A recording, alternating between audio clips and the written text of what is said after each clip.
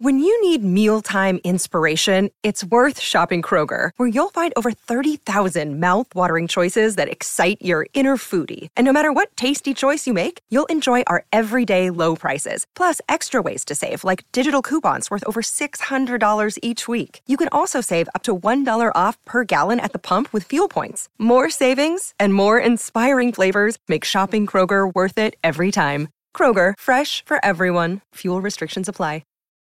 Look, Bumble knows you're exhausted by dating.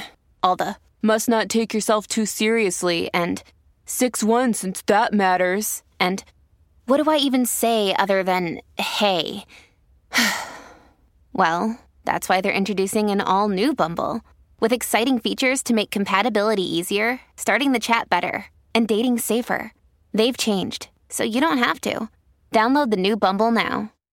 Hello, everybody. This is Marshall Poe. I'm the editor of the New Books Network. NBN listeners like to read books and buy them. So we thought we'd tell you that right now, our friends at Princeton University Press are having a remarkable site-wide sale. You can get 50% off books, including ebooks and audiobooks, with the code 50, F-I-F-T-Y, at checkout until May 31. You can save some real money on Princeton University Press books. I encourage you to go there and check it out. Welcome to the New Books Network. Hello, everybody. This is Gargi from the New Books Network, and I have today with me Dr. Leela Neti.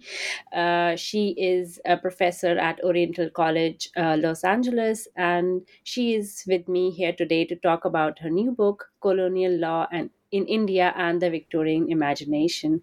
Welcome, Dr. Neti. Thank you so much, Gargi. It's my pleasure to be with you today. Like always, my first question is about the genesis of this book. Can you tell me what inspired you to write this book? So I've always been interested in the law. When I was an undergrad, I was headed towards law school and I thought it would be a practicing attorney as a career. But I became much more interested in literature along the way and decided instead to pursue a graduate degree in English. But I never lost that interest in the law. And in particular, I was always fascinated by the ways in which law and literature seem to enable one another and often work in tandem with one another. And during the graduate school years, I was interested in questions of the South Asian diaspora in particular. And for example, I was interested in how indentureship contracts were sort of, narratively constructed, or how the narrative of the contract itself was a kind of both legal and literary production or invention, right? And how in a lot of ways, the law was always a kind of act of imagination, and how conversely, literary texts often carried with them a kind of impetus towards creating norms or casting normative narratives. And so that intersection between sort of rules and literary production has always been sort of at the back of my mind. Incidentally, my grandfather was actually a lawyer in colonial India, and he had a collection of Moore's Indian Appeals, and that was my first introduction to that, those volumes. And I would, spend summers reading through some of those cases, and always found them so fascinating because they really resonated with so many of our contemporary concerns as well. And this is something that I try to work out in the book as well. The ways in which there are sort of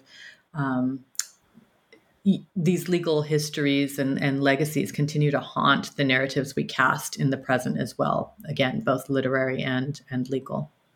So. Yes, and this leads to the title of the book, because in one part is colonial law in India and the other is Victorian imagination, and you talk about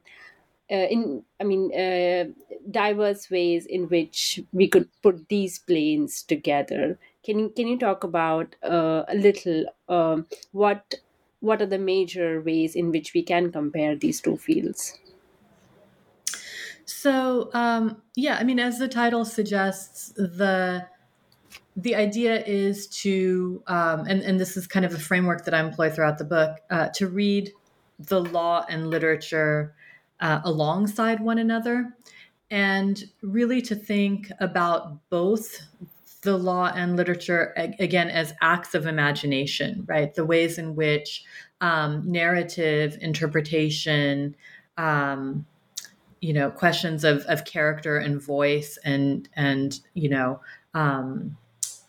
analogy, metaphor, all of these things that we think of as sort of typically literary, really play a part in constructing the law as well. And especially the ways in which the law kind of becomes a narrative for organizing colonial life, right? So it in a way, the law is sort of the overarching construct that allows certain things to happen or not happen within the scheme of colonial life. And so the "and" in the title, right? The idea of colonial law and the Victorian imagination.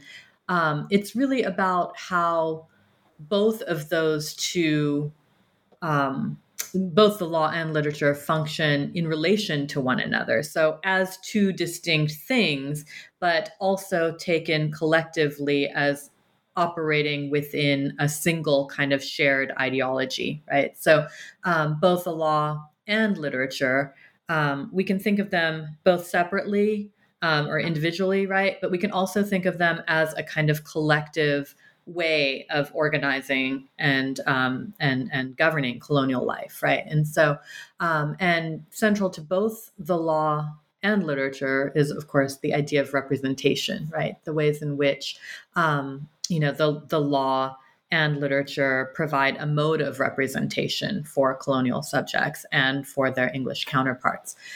So how do you represent yourself? How do you seek representation? Again, I think the "and" is meant to do some double work there, right? As both, conjoining these two contexts, but also providing a kind of mechanism for separating them as well. Yeah, that's interesting. Now, I would like to go in the book. You are the cases you have taken from the JCPC, the Judicial Committee of Privy Council. For those not familiar with the colonial history of the subcontinent, could you tell us what was this and why was this so important in the colonial history of the subcontinent? So the Judicial Committee of the Privy Council was created during the colonial era as the final court of appeals for colonial cases. And this was, of course, not just the subcontinent, but throughout the British colonial world. And in fact, the colonial the JCPC continues to hear cases from the Caribbean, even, up until the present moment, and from certain jurisdictions within the UK as well. So in particular, right now, they're sort of most relevant in terms of deciding some of the capital punishment cases arising from the Caribbean. And it's, of course, a kind of ironic legacy of colonial rule that capital punishment has been outlawed within the UK, but continues to exist in the Caribbean. And so the Judicial Committee of the Privy Council is still in kind of this odd position of deciding cases that are in some ways very much legacies of that colonial encounter, and the ways in which colonial law has been sort of grandfathered into Caribbean law in particular ways that it hasn't been in English law. So the Judicial Committee of the Privy Council actually was originally a kind of medieval institution, a group of advisors to the sovereign. And that emphasis on monarchical rule and forms of absolute sovereignty really kind of began to wane in Britain at roughly the same time as colonization gained ground, right? So what we see is that institutions like the JCPC found kind of a new life in the colonial environment, where there was this sort of emphasis on a kind of absolute sovereignty where cases would be heard by a body within the colonial metropole in London, right? And the judges would have very little to do with the everyday life of the colonial subjects whose fate they were deciding. So there's this sort of model of sovereignty that's developing in the colonies that is happening concurrently with a very differently evolving mode of sovereignty that's happening in the UK at the same time, right? So what I suggest is that the JCPC was central to establishing these two historical trajectories, one that was sort of leading backward towards the medieval era in the colonies, and one that was, in opposition to the simultaneous narrative that was leading forward towards modernity in the metropolitan context. So the JCPC was sort of a crucial way of navigating that division between these two simultaneously unfolding legal histories that were working in opposite directions or moving towards opposite directions. Does your research indicate why was this happening? Why is in one way, the sovereign is the same person, but why is this one hand you are going backwards or towards another system, and the other way you are going through absolutely the contrast of it? Why is this contradiction? Does your research indicate the reasons for this? So within the UK, the movement was towards more of a parliamentary democracy model, right? Which was really a sort of distributing of sovereignty among the population. Whereas in India and in the colonies, there was much more a sense of a kind of vertical hierarchical model of sovereignty that was not invested in distributing, power across the population. So I think, the colonial model functions more efficiently as a kind of model of absolute sovereignty, where there is a sort of hierarchical, vertical sense of rule.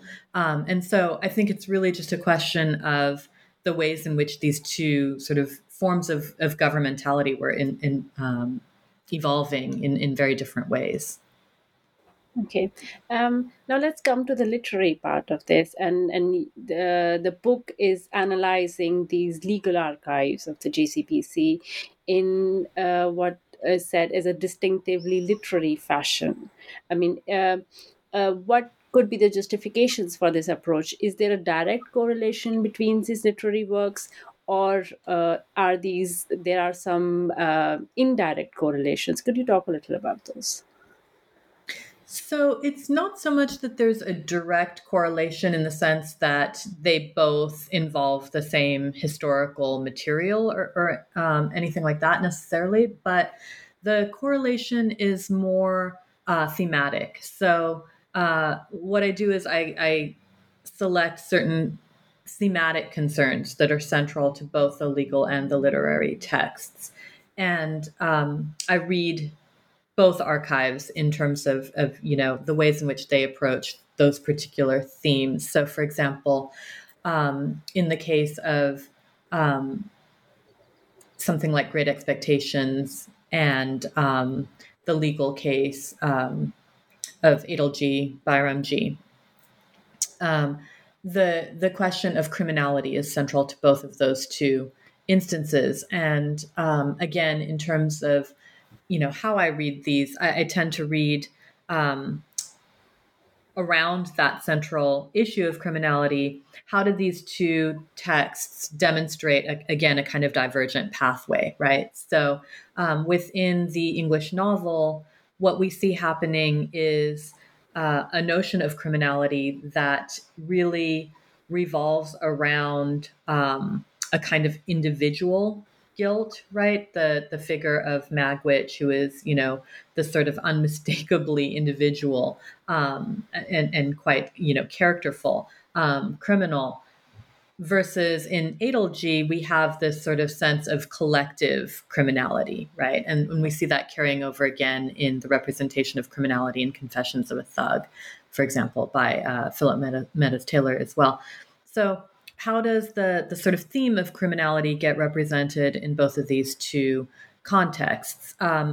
Again, how does the Indian context take that idea of criminality and make it collective, right? So that we see Indian society as a whole being invoked as criminal, right? In the case of Adolgi, we see Adolgi along with 18 other criminal defendants being prosecuted for a single murder, right? So there's a sense of, the crime not being the act of an individual agent, but rather a kind of collective scene. We also see the punishment, right, unfolding as, a spectacle of terror rather than as a kind of model of rehabilitation. So I think the central concern was always, how does this theme play out differently in these two places? How does the fact of being a criminal in one context differentiate from the fact of being criminal in another context, right? Is there a different meaning associated with the idea of the criminal based in these two places, right? And so how is that meaning constructed? Again, is it narrative? Is it, is the idea of a criminal itself always a particular narrative? Is it always a fiction? Is it always a matter of legal fact, right? These were the kinds of questions that were always of interest to me. And what was it? I mean, could we make a generalization here and say that in England there is criminality is very individualized, and in the subcontinent it's not the case? I mean, could this generalization be? Can it hold true? I think so. Yeah, I think that. In not only the cases that I looked at, but in the literary representations as well, there's a general sense that the Indian criminal, and we see this, even in collective criminality at the current moment, right? In terms of the ways in which criminality is racialized, to include larger communities, right, in the United States and elsewhere. The assigning of guilt to collectives is very different in the racialized context, even in the present moment, than it is in terms of sort of the specificity of the singular culprit, right? That is the kind of cornerstone of the the Western legal kind of principle, right? But that doesn't always play out when we talk about criminality within a kind of racialized context. Yes, there are two novels where the Great Expectations, and then there's a novel of Philip Meadows Taylor, and I imagine this book was also written for the English audience. It's written in English. Do you think this was maybe a sociological project of preparing the colonizers for the kind of violences that would actually happen, or what? How did this have? How did this play out for the readers who would be reading something like Confessions of a Thuggy? Mm-hmm. Yeah, Confessions of a Thug was an enormously popular book. It was read by everybody, including Queen Victoria herself. So it really was a very well-received novel. It's kind of disappeared from the canon over the intervening centuries, and very few people, I think, read it now.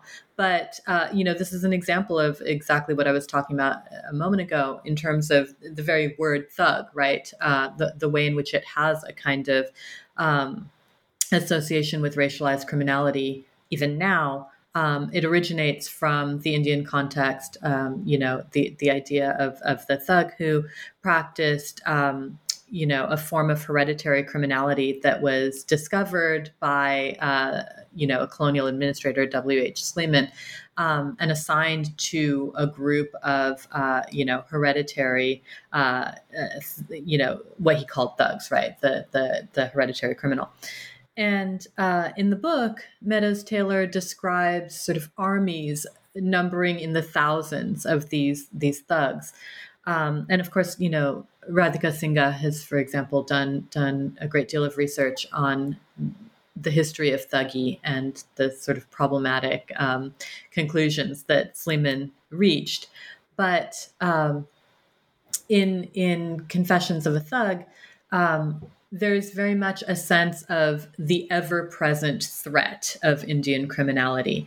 And on the one hand, that was localized in India for the British reading public. But on the other hand, by virtue of the novel, it became a very intimate fear for the British readers themselves as well, right? So the idea that, the Indian criminal was everywhere within the intimate spaces of their own imaginations, right?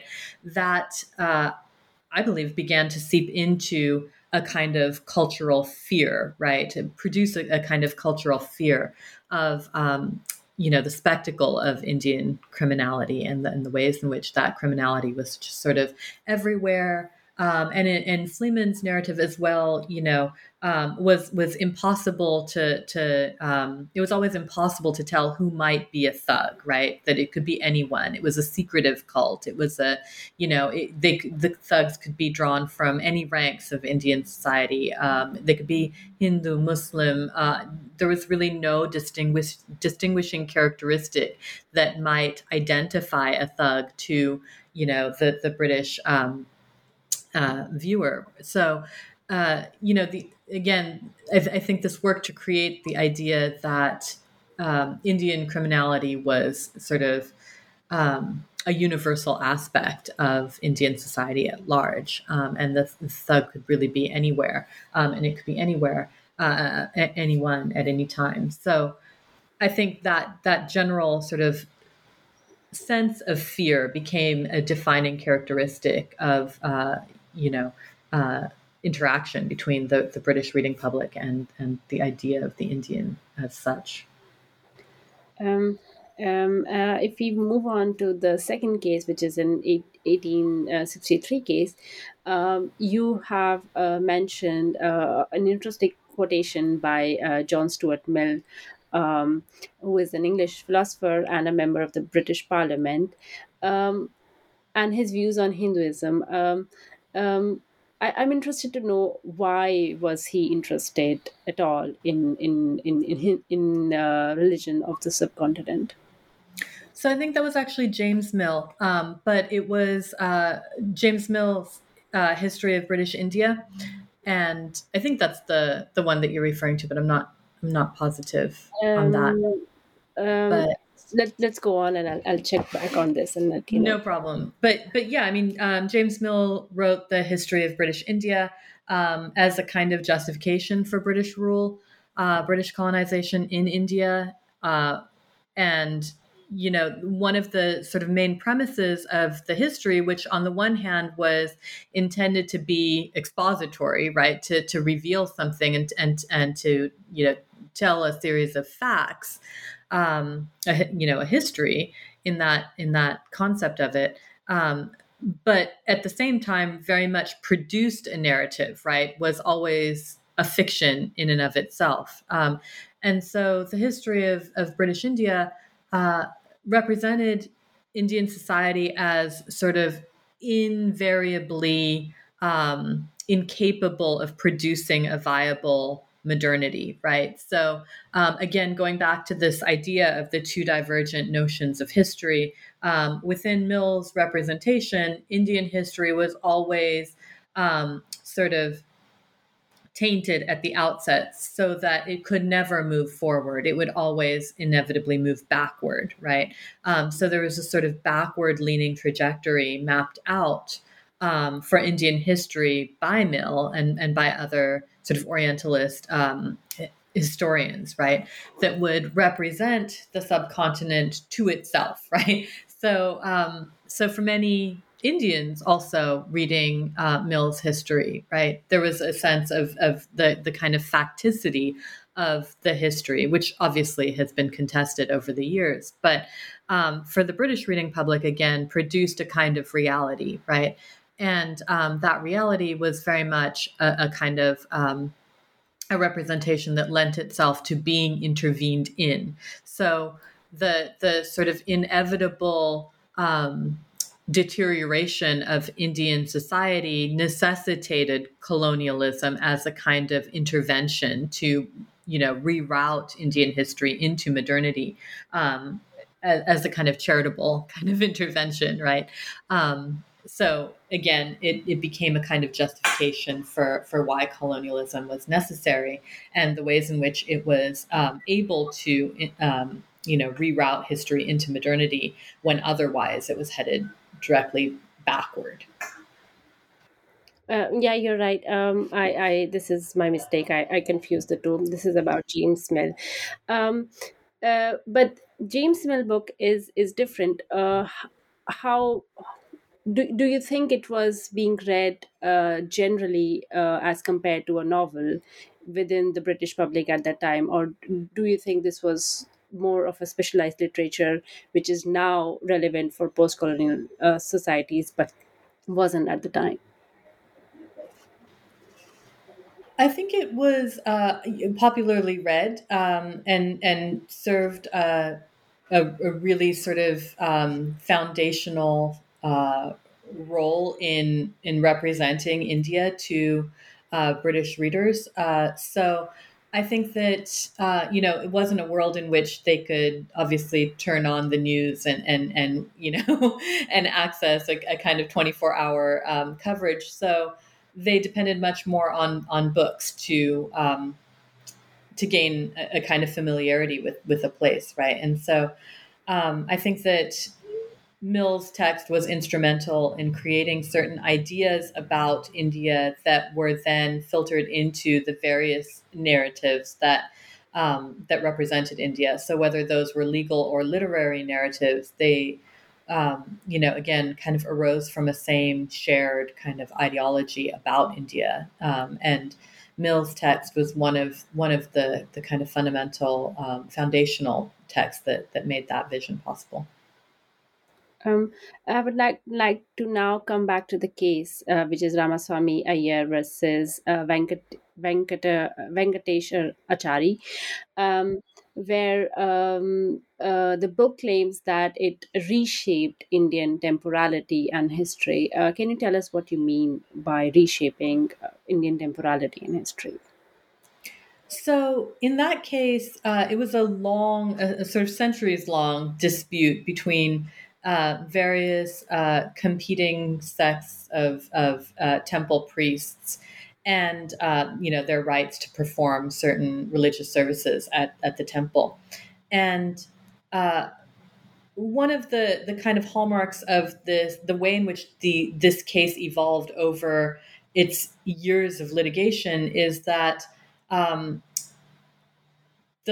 various courts considered different historical evidence in each iteration, right? So that in one iteration, the court was willing to consider sort of, a long kind of almost folkloric or mythological rendition of events.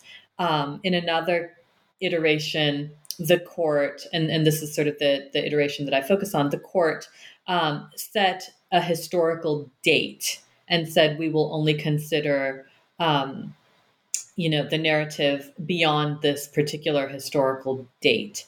And so in setting a particular historical date and considering the narrative from that date forward, that had the effect of normativizing a particular notion of time and its relationship to narrative that made possible only a particular conclusion.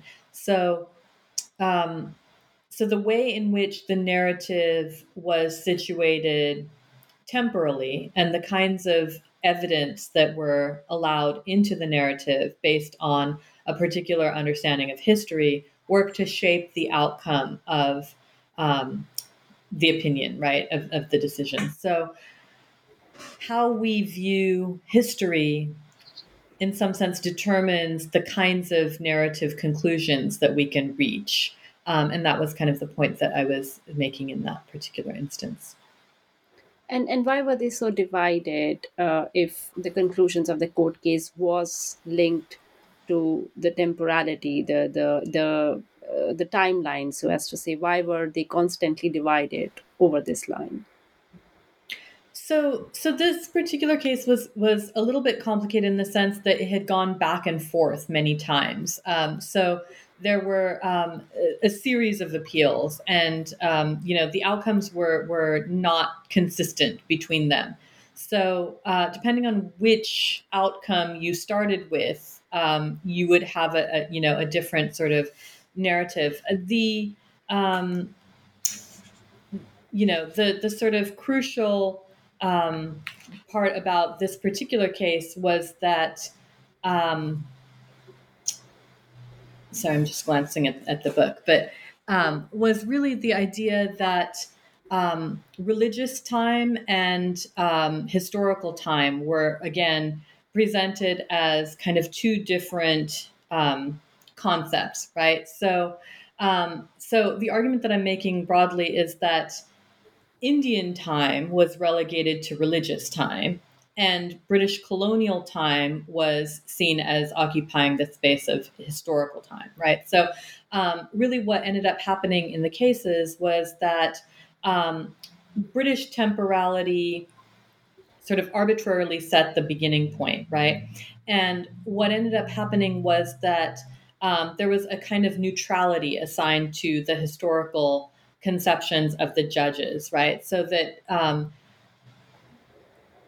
colonial law was put in a position to solve the problem of Indian historical time, right? And to solve the problems that arose out of the muddled nature of religious time. And so the muddled nature of religious time, again, sort of along the same lines as Mill's argument, could only result in a kind of a backward-looking sort of a religious temporality, right? Whereas legal historical time could extricate the solution out of that muddled religious time and reorient it towards a more sort of modern, real or fact-based notion of time, right? So it's not so much that the two narratives it's not so much that the Indian narrative and the English narrative were always at odds with one another. It's just a question of how the judges sort of represented their own interventions as creating English time as the time of modern legal solutions, and Indian time as the time of, again, backward, inevitably religious, kind of mythological or folkloric time, if that makes sense. Yeah, it definitely does. You compared this to Wilkie Collins' novel, The Moonstone, which is also based in the subcontinent and the defeat of Tipu Sultan. I would like here to talk a little about the interesting quotation which you have used about Todorov and the detective novel, and I would like to quote. You say the teleology of the detective novel inevitably works to ensure that the detective and the society affected by the crime remain above the fray. Likewise, the judicial acts I discuss in this volume occupy a similar position of immunity. Can you elaborate a little, which does lead back to what you just talked about, the difference in time and what the judges are doing? Yeah, this relates both to what I was saying just a moment ago and also to the point that I was making earlier in terms of the collectivity of Indian criminality and the individuality of British criminality or English criminality.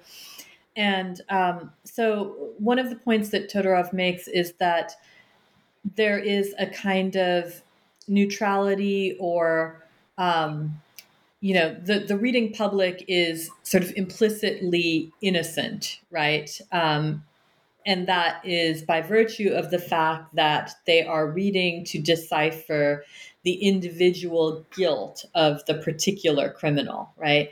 And so, if the criminal is an individual, everybody else reading the detective novel must be,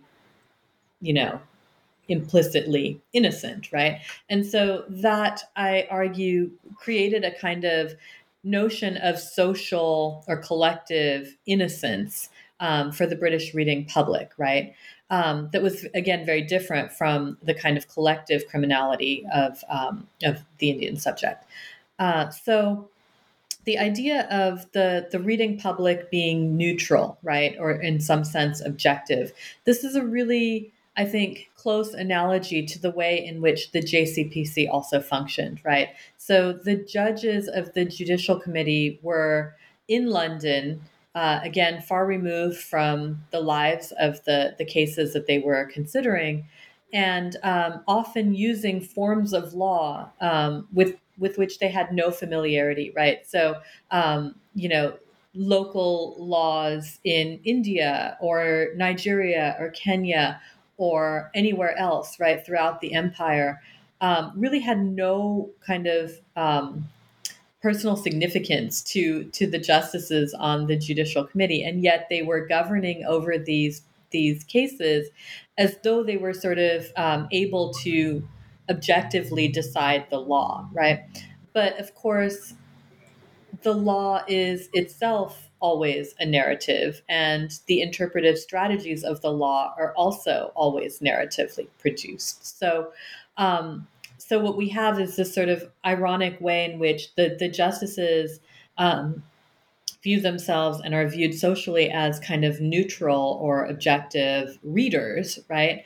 But what I argue is that, in fact, they are writers as well, right? So they're not simply consumers of these texts, these legal texts, but they're also authoring opinions that really shape the lives of the characters that they're reading about, right? So in a way, they're writing the narrative that becomes the kind of script of colonial life. And so it's not a sense in which, as Todorov is describing, right, that there is, and he obviously is critical of this notion too, but it's not a sense in which they're simply bystanders, but they're also sort of producers as well. I would like to come back and the ethical implications of this, but to move on to the third case, for those who are not very familiar with the subcontinent, may not be aware of how important adoption was a theme in the colonial rule of the British. I've always been curious why is this such an important theme? Can you tell us why that's the case? So adoption was particularly important in the case of local rulers who local sovereigns who died without natural born heirs. So during the height of colonial expansion, in particular, there was a doctrine known as Dalhousie's doctrine of lapse, which essentially said that any local sovereign who died without a biological heir, right, male heir, would cede their territory to the colonial state. So adoption was critical to preserving lines of inheritance or contesting lines of inheritance, as the case may be. And, who could inherit property and how and under what conditions was central to thinking about questions of adoption, and the ways in which adoption rights were curtailed over the course of imperial rule. So, if adoption was once a viable mechanism for inheriting sovereign rights and territories, colonial rule intervened in that. And what I suggest is that this had kind of financial implications and, of course, political implications, but it also had implications within the affective realm, right? Kinship, love, affection, these were all impacted by the way in which adoption was governed under colonialism.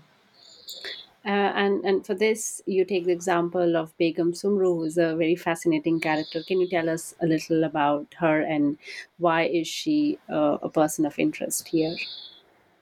So she was, one of these local sovereigns who had a territory in northern India, outside of Delhi, and she was quite powerful and quite an interesting figure.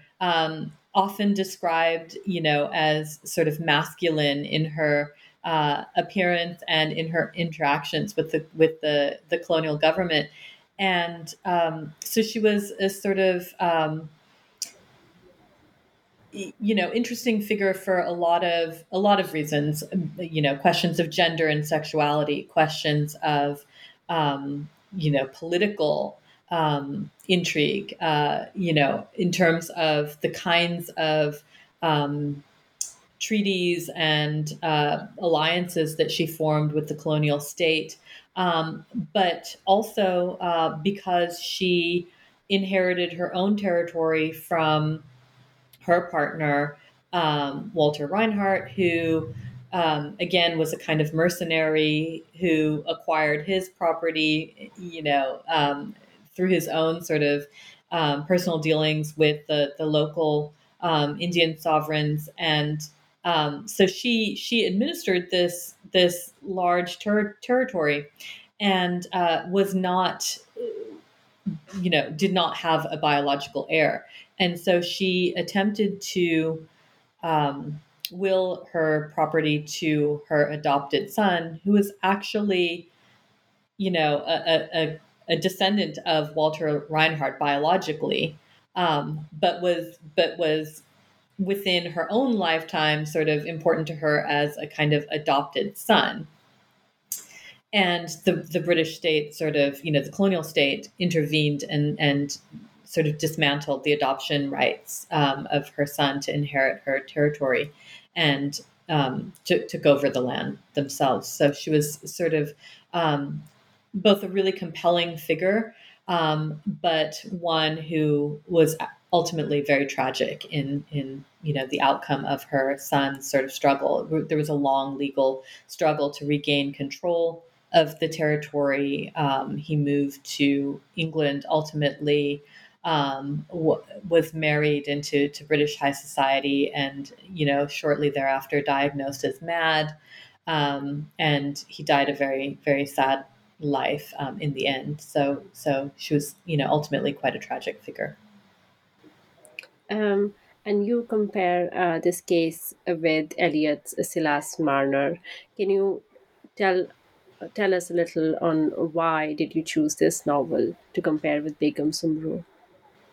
So what I wanted to show was a sense of how Eliot's novels, many of which feature kind of adoption as a central theme, the ways in which adoption is represented in almost purely affective terms within the space of the British novel, right? So much more sympathetically, and as serving sort of the goals of kinship and affection rather than sort of financial or political aims, as was always sort of the implicit narrative within the Indian legal cases, right? So, Sumru's affection for her child was never really, at the forefront of these British legal cases, right? It was much more about sort of, the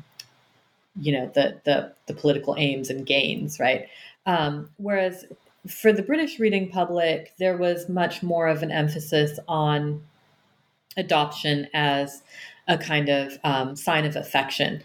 But what I also wanted to show was the way in which within Eliot's novels, Daniel Deronda in particular, right, we see a kind of failure of adoption and of kinship and so forth as well, to sort of satisfy those goals. And so in a lot of ways, Samru is kind of a departure from the overall trajectory of the book, which kind of maps out sort of the ways in which colonial law routed Indian acts as kind of, stunted, right? And in this instance, Samru provides a kind of alternative to even somebody like Eliot's characters in her capacity to sort of envision adoption along different lines or more progressive lines than some of Eliot's characters are ultimately able to do. So I wanted to present kind of a sense of complexity, right? That it wasn't always that the British novel sort of provided an escape route for its own British characters, while the colonial law sort of rendered the Indian subject somehow voiceless, right? And so I wanted to sort of complicate that narrative as well. And this comparison between the literature and the practice of justice is for me inherently very critical of the justice that is being practiced, because it seems as if that the GCPC is creating narratives, is creating norms that do not correspond to the realities, and is really about things that do not have any source in the society that it is being practiced. Is this interpretation correct, or am I far away from what you were trying to say? I think that's correct. I mean, this goes back to the idea that the JCPC was really, sort of deciding cases that really had no kind of real life bearing on their own worlds, right? So there was a kind of sense of being removed from the action, which was interpreted as a kind of as lending a kind of authenticity or objectivity to the rulings. But I think the other kind of important point to consider is that what we take to be fact is already a process of interpretation, right? So, the kind of facts of a case, and this is kind of the point I was trying to make earlier too about where you start the historical narrative, right? The facts are already produced contextually. There's not really, I think, a sense of a fact that can be extricated from a narrative, right? So the facts themselves emerge out of a complex network of narratives, which include things like, Mill's History of British India, right? Or the various novels that, that represent India, like Confessions of a Thug, or, the JCPC's own interactions, maybe personally, with colleagues who have been in India. So there's always a context for what the JCPC would have taken to be fact. And so it's not that somehow the justices were acting neutrally as they would have us believe, right? They were always already kind of part of a narrative context that guided their own opinions in a particular direction. And so to the extent that their own opinions emerged out of this narrative context, what I would call a literary context, they were always sort of, they were as guided by the narrative presuppositions of their own ideological formation as they assigned, in some sense, to the Indian cases they were deciding, right? So their own kind of ideological subtext always guided the opinions that they were ultimately able to generate. And this leads very nicely to my last question, because even contemporary subcontinent society is called very Victorian, in the sense that we are constantly um redefining our time and redefining what we are. And this we see in several countries of the subcontinent, and not just India. Um, and it does lead to this ethical considerations of, for example, in India, if not to mention the most controversial, I mean, roads and cities are constantly being renamed because of a history that is prior, which is true history, but which is, and which undoes in some way the aggressions of a particular community, of a particular religion. And uh, is this also related to the colonial, as if when the British left, they inherently made us adopt some of the practices of the colonial rule? Is this linked, or do you think um, this may also have other reasons for being there? Yeah, I mean, I think history is always a kind of layering of narratives on top of one another, and it becomes really difficult to distinguish at a certain point, the origins of a particular um, factor of history, right, or product of history. So, is the current government in India a product of colonial rule, or of a resurgence of Hindu nationalism? It's all of those things are, I think, intertwined in particular ways, right? And it's very difficult to sort of, I think, parse out which aspects of contemporary society are products of colonialism and which are parts of other elements. To what extent are they always interwoven with one another from the outset? I'm not sure if that's answering your question, but I think Yeah. that No, it does, because many historians, when they counter Hindu nationalism, they would go back and say, well, you took this from a colonial discourse. Like, for example, a British person says it, and that's why you're claiming that this belongs to a particular community and not the other. So, for example, you wouldn't find in texts which are not in English, which are written in different languages. And I'm imagining that this is also our inheritance of the Victorian time, that in some ways still lives on in the subcontinent. Or would you say that's not the case?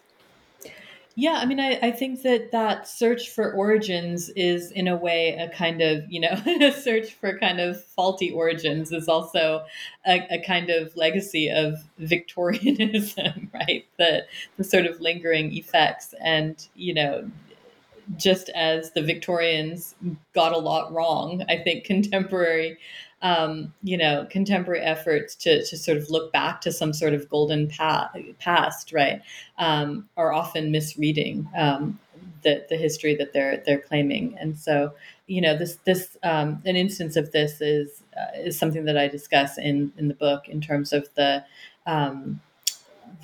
temple doors of Somnath in Wilkie Collins' text, right? The sort of the ways in which the novel kind of rewrites the story to focus on Tipu Sultan, but in the ways in which sort of contemporary Hindu nationalists have kind of claimed those the